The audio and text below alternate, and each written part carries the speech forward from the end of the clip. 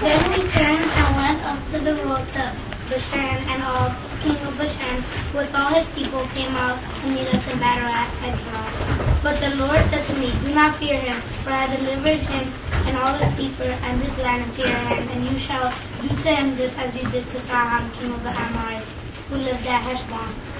So the Lord our God delivered Og, also king of Bashan, with all his people into our hand, and we smote them until no survivor was left.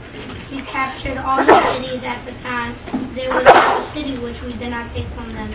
60 cities, all the region of Argob, the king of Og in Bashan. All these were cities fortified with high walls, with gates and bars, besides a great many unwalled towns. We utterly destroyed them, as we did to Sihon, king of Heshbon, utterly destroying the men, women, and children of every city, but all the animals and the spoils of the city we took as our booty. Thus we took the land at that time from the hands of the two kings of Amorites, who were beyond the Jordan, from the valley of Arnon to Mount Hermon. Sidonians called Hammon, Syrian, and the Amorites called it Sinai. All the cities of the plateau, and all Gilead, and all Bashan, as far as Sokah and Edrei, cities of the kingdom of Og and Bashan. For only Og, king of Bashan, was left of the remnant of the refinement. Behold, Bethshan was as iron Bethshan. It is in Arabah of the sons of Ammon. Its length is 9 cubits, and its width 4 cubits, flat ordinary cubits. Okay, so after conquering Sihon, king of Heshbon, Og, king of Bashan, came out to meet the people, and God said, don't worry, I'll deliver him into your hands, and sure enough, God did. They captured all the cities from Og, king of Bashan, and they utterly destroyed them, killing men, women, and children, just as they had with Sihon, king of Heshbon.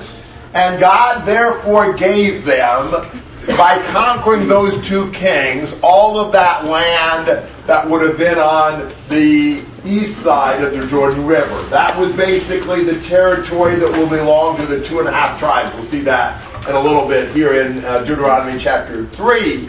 Now, the only thing that Og seems to have bequeathed in the annals of history, besides the fact that he was defeated by Israel, is how big his bed was. And he had a bed about 13.5 feet long and 6 feet wide, which was apparently on exhibit, perhaps in some kind of museum in Rabbah.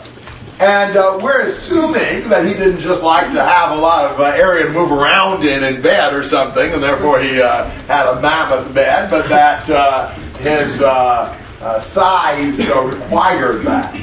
And so I think that's more or less the idea here, is that he was so big, he needed a 13.5 foot long bed. Remember, there were giants in these parts, and Og seems to have been one of those, but with the Lord's strength and help, the Israelites were able to conquer it. If you have questions or comments through 3:11. Okay. We are going to sing some songs about just the greatness of God, really, and God's power and strength over the nations and various things that I thought would be somewhat related to that. Trying to sing some songs that probably